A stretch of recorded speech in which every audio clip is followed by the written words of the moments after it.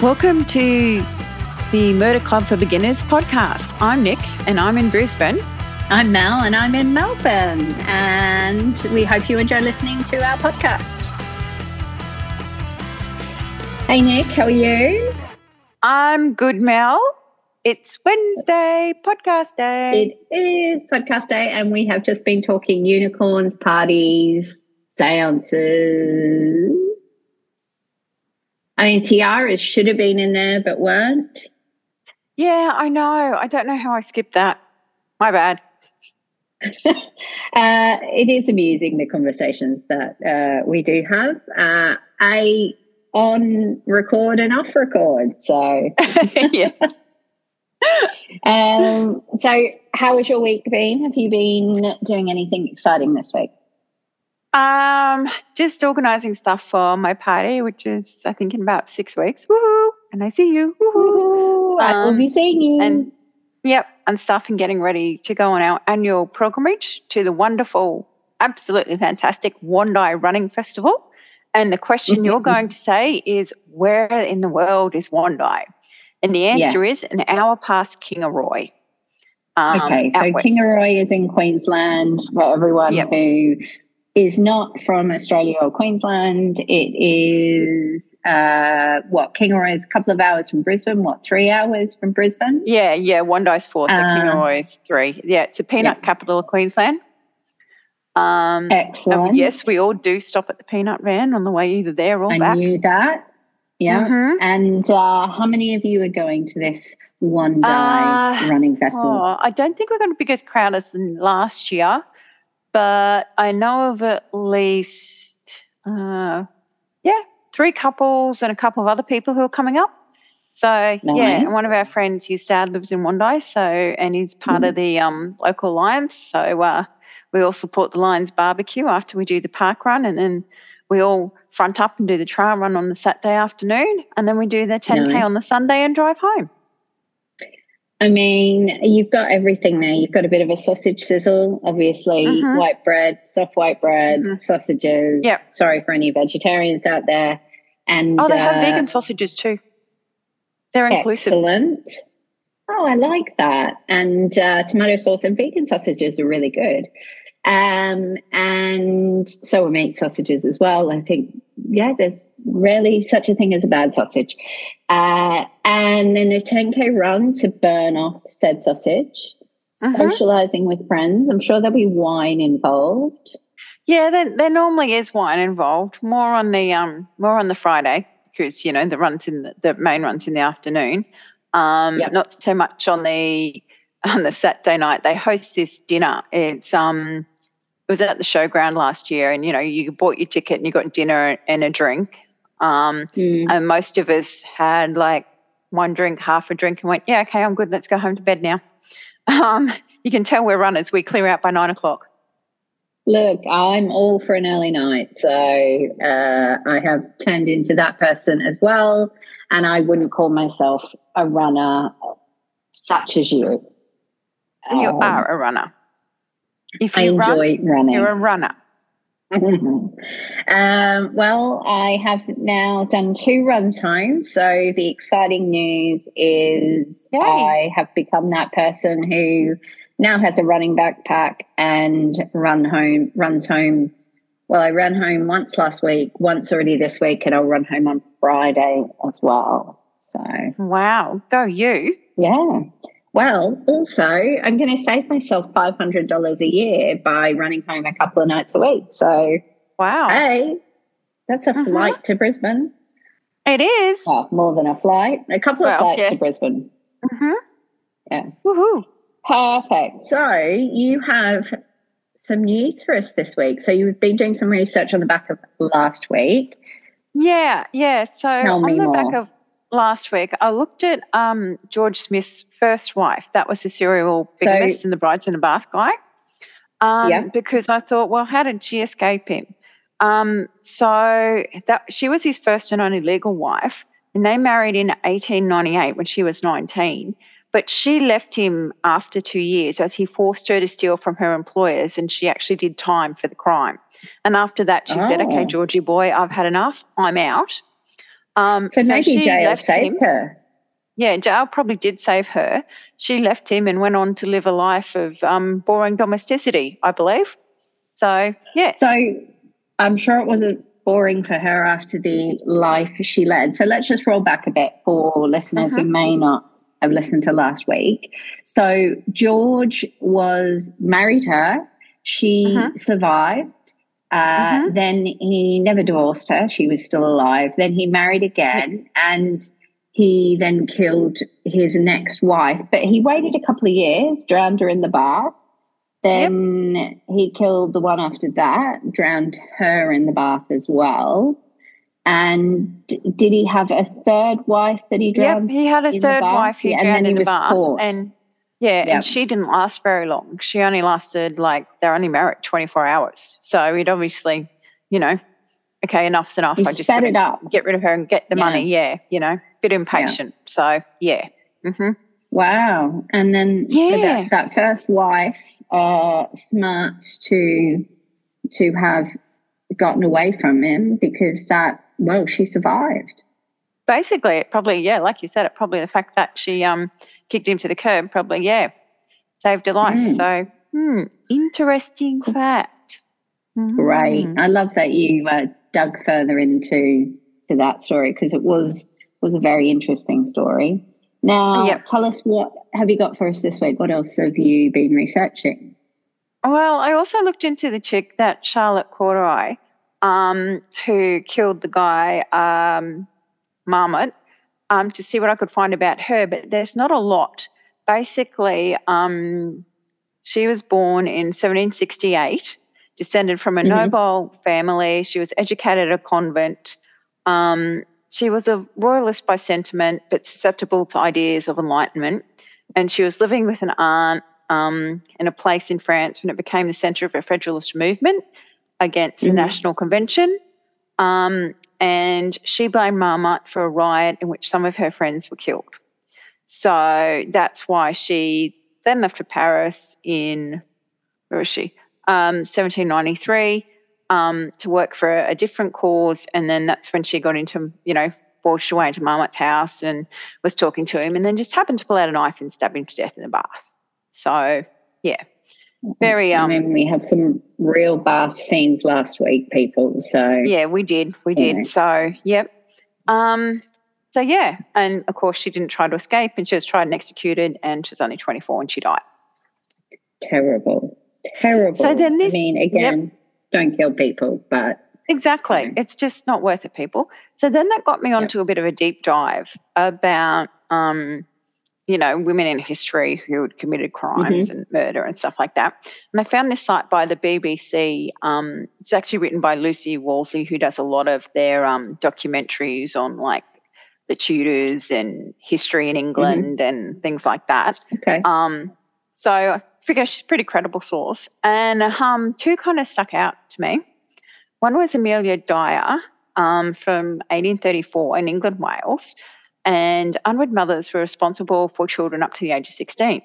And without family support, they had a few options. Many paid a stranger, a baby farmer, to look after their kids. It was largely unregulated, and the baby farmers, some were decent and some were just horrid. And Amelia Dyer began her career as a baby farmer in Bristol in 1868. And she used synonyms and frequent change of address. And in 1879, she went to prison for neglect of children in her care. So what's a baby farmer? She was one of the, it's someone, it would be like a daycare. It was like their version of daycare. You pay them to look after the baby while you work. You might get to not pick it up at the end of every day, but once a week you have your free off day, you go see baby. So from the start, she wasn't too reliable. In school. Yeah. And it was only revealed the extent of how murderous her baby farming business was in 1896 after she moved to Reading. Between March and April, the bodies of 7 infants were pulled from the River Thames, and evidence found with the bodies established a connection to her, and a search of her house uncovered receipts for newspaper advertisements, letters from mothers, pawn tickets for baby clothes. She was tried at the Old Bailey on 18th of May 1896 for the murder of Doris Marmon, just one of the hundreds of bubs she'd had in her care. She pleaded insanity, but it was rejected, and she was hanged in Newgate Prison on June 10, 1896. So she was basically a piece of work. She was not very nice. I mean, I can't even, like, it just, like, it turns my stomach that I can't even, A, ask questions, which we know is odd for me, and B, discuss it because it's, ugh. Terrific. Like the little bubbies. Why? They look at you and they're so cute and squishy and chubby. Innocent, vulnerable, like, innocent, vulnerable themselves. Little, That's the just, parents are putting you in their care because you're meant to be trustworthy and they've got no other choice. Come on. Exactly. Stop. Okay. And this is the other one that got to me. This is the story of Mary Ann Cotton. Probably because her maiden name is a bit close to my married name, Nee Robson. She was the daughter of a coal miner, and she was no stranger to misfortune and death. Between 1852, when she married her first husband, and May 1872, when she moved to 13 Front Street, West Auckland, she lost. Now, this is, you're sitting down, I'm good, because wait for it. 3 husbands, 6 children, 4 stepchildren, her mother, her friend, and her lover. All supposedly, she lost. Okay. Yeah, as in they died. They're gone. Okay. Not as in lost, oh dear, you're over there standing behind the fruit stall. Okay. But yes. So yeah, all victims of typhus, typhoid, or some other nasty illness. Now, several of these people had life insurance policies of which she was the beneficiary. Now, on July 12, 1872, her last remaining stepchild, Charles Edward Cotton, died after a short illness. Now, she was pregnant with the child of her latest lover and had been openly eager to get rid of him, raising the suspicions of the local community. And when a post-mortem revealed that he'd been poisoned with arsenic, they asked questions about the other members of her family who died over the last 20 years. And despite her insistence that he had accidentally ingested the arsenic, she was found guilty at trial, and she was hanged on the 24th of March, 1873, and she is widely believed to have been Britain's first serial killer, as well as one as the most prolific. Wow. I mean... Yep. Wow. Yep. So, yeah, she was a nice piece of work too.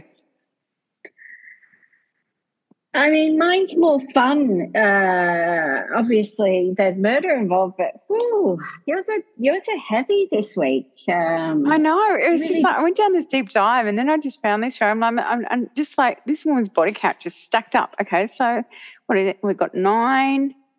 We've got 13, 14, 15, 16 people. Seriously? Honestly, in how long? Over what time frame? 20 years. So that's still quite a few a year when you think about it. Yeah.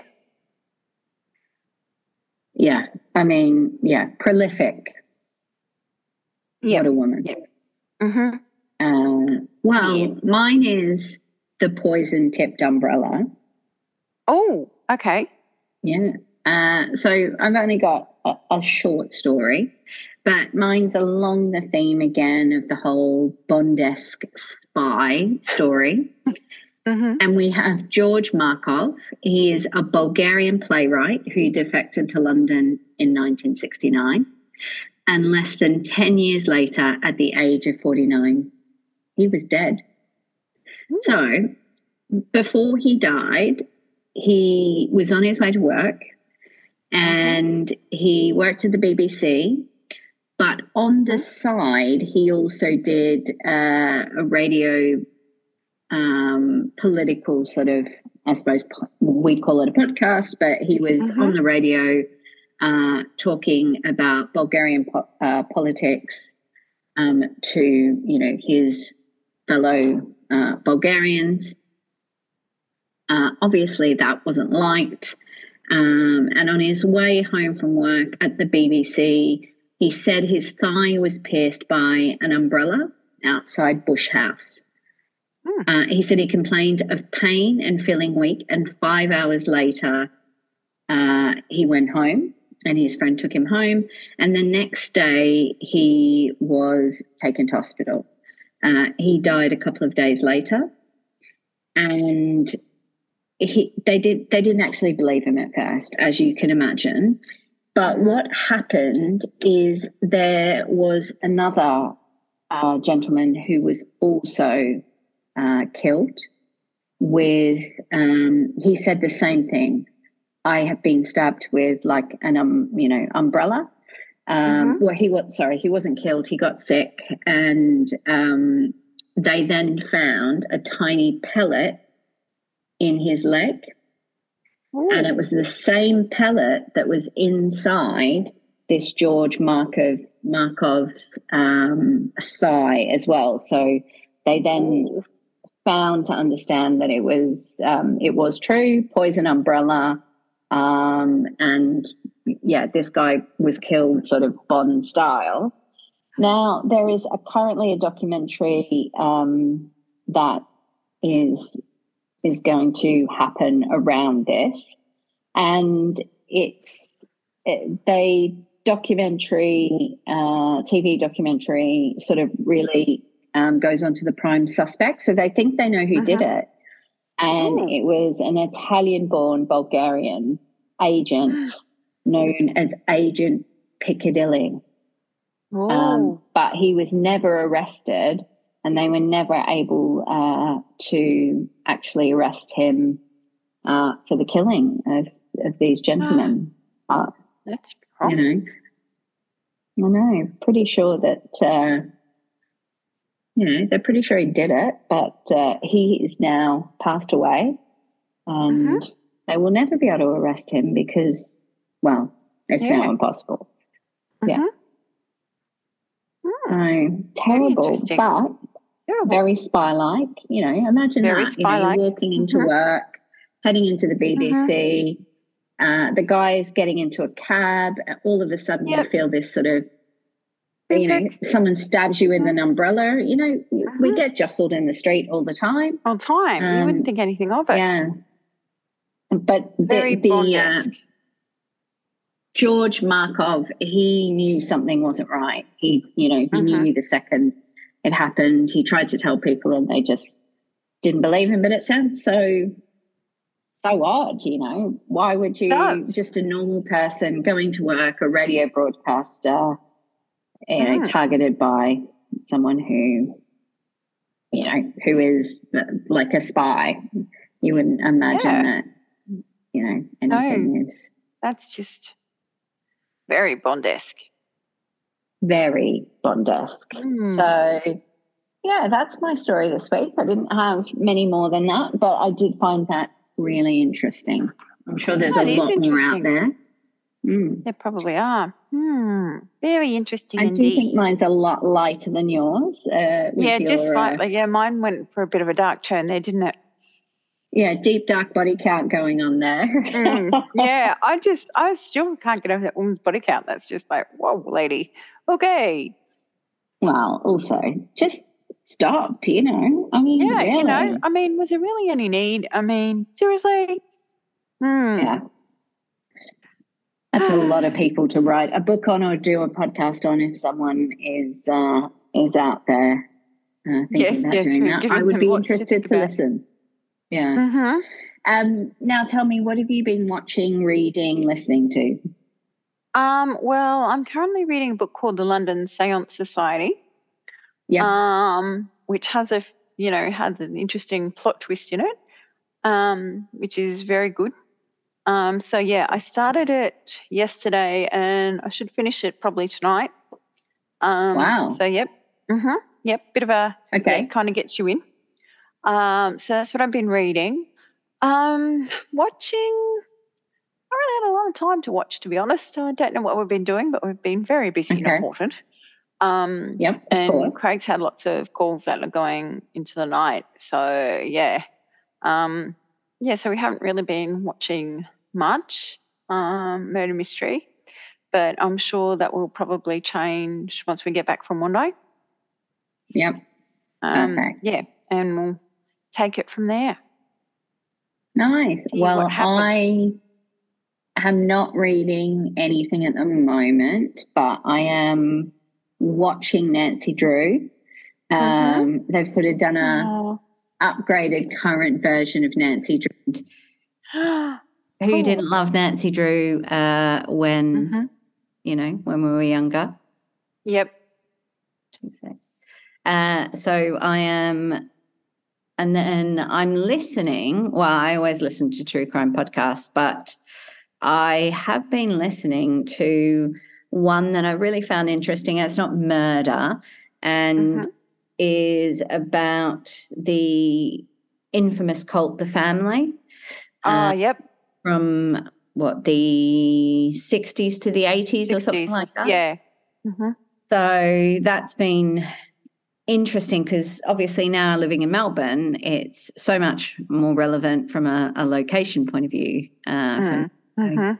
Yeah, I've been listening to an episode where they talk to a survivor, one of the children survivors. That's so that I wouldn't mind digging into a little bit more, but that sounds interesting. Depressing. Yeah. But still interesting. Yes. Yeah. Yes. Well, I have to give a shout out to my friends Debs and Sarah. Okay. Who did the bloody long walk and walked they added extra to make it a full marathon. So they did awesomely, but Debs also did point out to me that a good place to hide a body would be the Badlands. So where are the Badlands? Because there's not much there. Badlands? Okay, so where? Well, there's Badlands overseas. I can't remember where they are. Somewhere in America. But I also happen to think she might have been. I could be wrong about this. They walked past the Nudgee Boondall wetlands. And that would probably be a place where you could put, because they've made all these nice boardwalks, but there's all these natural swamps and stuff, and the boardwalks go over the swamps. It is a real wetlands, and she's right. It's around the back of the old Christian Brothers Monastery, venue there, Nudgee, and there isn't much around it. So, yeah. I mean, I even remember that area when I lived there, and that was before I left, and it had just been done. And you're right, it is very easy place to get lost in, I think. And the Badlands is a national park. Is that the one we're talking about in South that's what we're talking about. Yeah, South Dakota. Yep. Okay. Well, I mean, both sound like a pretty scary. I think I really like the idea of, I mean, obviously, don't murder anyone, but that whole swamp-like get lost in. Yep. Animals eat the bones. Yes, kind of scenario. Yeah. So I think they are both, very right there. And amazing that they did the marathon. Yeah, they did so well. Walk. So how long did they do it in? I know we talked about it last week. Just over 7 hours. Wow. Like walking for that long just feels very long. Yeah, I think they both thought it was very long at the end, but they did really well. That's a full work day. Oh, yeah, it was a full day. Yeah. But, it was, they did really, really well. Okay, that's super impressive. Very impressive. Yeah. Well, I think we're at the end of our time this week. I think we are. All right. Well, don't murder anyone. I won't if you don't, and we won't together. Perfect. That is excellent. And enjoy your dinner and your one-day weekend. I will. Thank you. I will talk to you next week. You will. You have a good week, okay? I will. See you, Nick. Bye. Bye.